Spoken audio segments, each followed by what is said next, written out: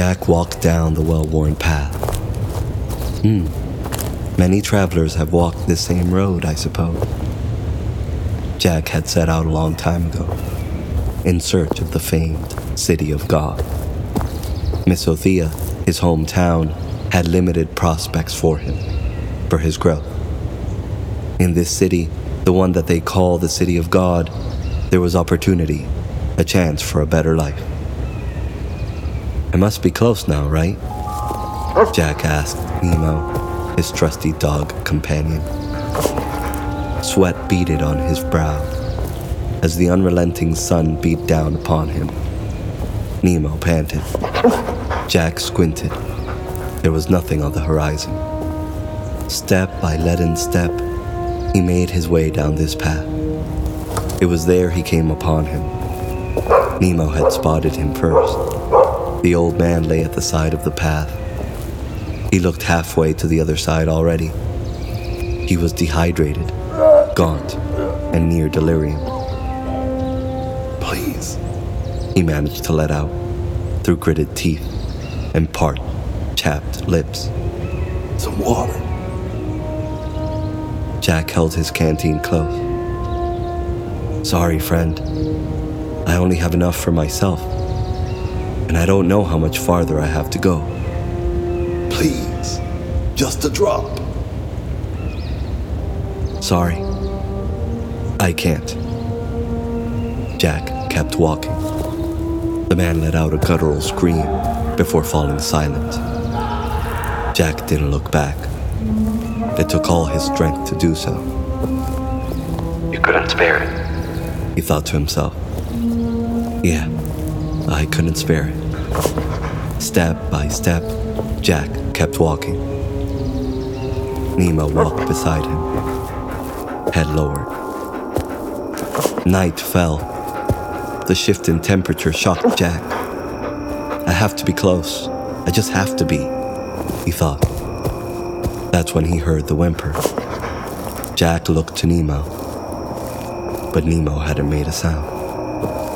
Another man lay huddled beneath a torn blanket against a rotting tree. "Please, do you have something warm?" asked the man. Jack looked to his jacket. "Sorry, friend.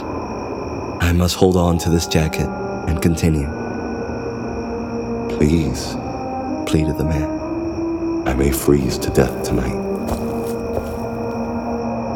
Jack looked to the man and to his jacket, back and forth. He remembered the man asking for water. He took off his jacket and gave it to the freezing man. "Thank you, thank you, thank you," the freezing man said. Jack smiled and said, "You're welcome." Jack didn't stay. He walked forward, racked with guilt over his selfishness with the water. He didn't dare go back, but the man's scream rang in his ear. He pressed on. He could see the City of God. He was close now, but the guilt pressed into his mind like an ice pick to the brain. He stopped, turned, and ran back to the thirsty man. Jack was too late. There was no trace of the man to be found. Jack sighed and started to turn back to his path when he heard a rumbling coming from the forest at the path's edge. He strained to see what was making the noise, which grew louder and louder with each passing moment. Nemo barked incessantly. The rumbling became clearer. Jack could swear that it sounded like slushing sewage. Jack's eyes grew wide as the hideous beast lunged at him from the trees. It roared a sickening growl. The horror shifted and made a line for him. Jack couldn't dodge in time. It grabbed him with rotting, putrid hands, knocking the barking Nemo away. Its eyes, and everywhere else, were crawling with maggots. Jack swore he saw the thing smile. "Hello, traveler. Would you spare some water now? Asked the nightmare. Jack was flabbergasted. I want you to remember that this is your fault. Your callousness did this to me. And now, that will be the last thing you know. The beast opened its mouth, ready to consume Jack.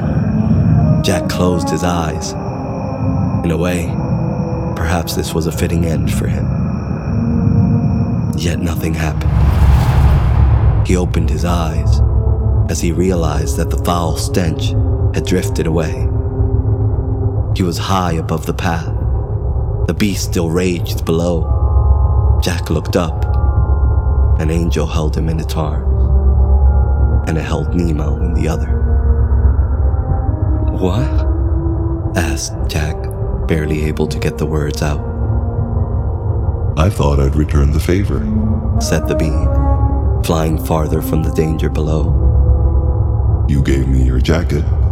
The angel smiled. So, really, you did this. Your kindness inspired me. The angel smiled all the more. You? Yep, me. Now, do you want me to take you to that city you were heading to? Asked the angel with a knowing smile. Actually, no. Strange, but okay. Where do you want me to take you? Back there. You realize that thing wants to kill you, right? I know. But I have to do something. Try something. The angel banked left and made back for the spot with the beast. He set Jack down. The beast lunged at him, but the angel drew his sword and stood between the two. Whatever it is you're going to try, I suggest you do it now, yelled the angel. Jack looked at the beast, trying to get past the angel. He drew closer. Jack looked straight ahead and yelled, "I'm sorry." The beast stopped, stunned. "Forgive my callousness. I never thought my actions would do this to you. I didn't think at all." "Forgive me," said Jack. The beast recoiled. Forgive you? The beast yelled. It snorted and huffed. And then it stopped. It seemed to be thinking. It calmed and began to slink back to the forest. A bit of humanity glimmered in its eyes as it turned back and looked at Jack. The hate was still there, but something had changed in the horror. The angel who watched the interchange looked at Jack. He gave a wry smile. I'm glad that worked. "Yeah, me too," said Jack. So, to the city? Asked the angel. "No thanks. I'd rather walk." Why, when I can fly you there? "Because I need to do better," said Jack, as he began to make his way back to the city of God.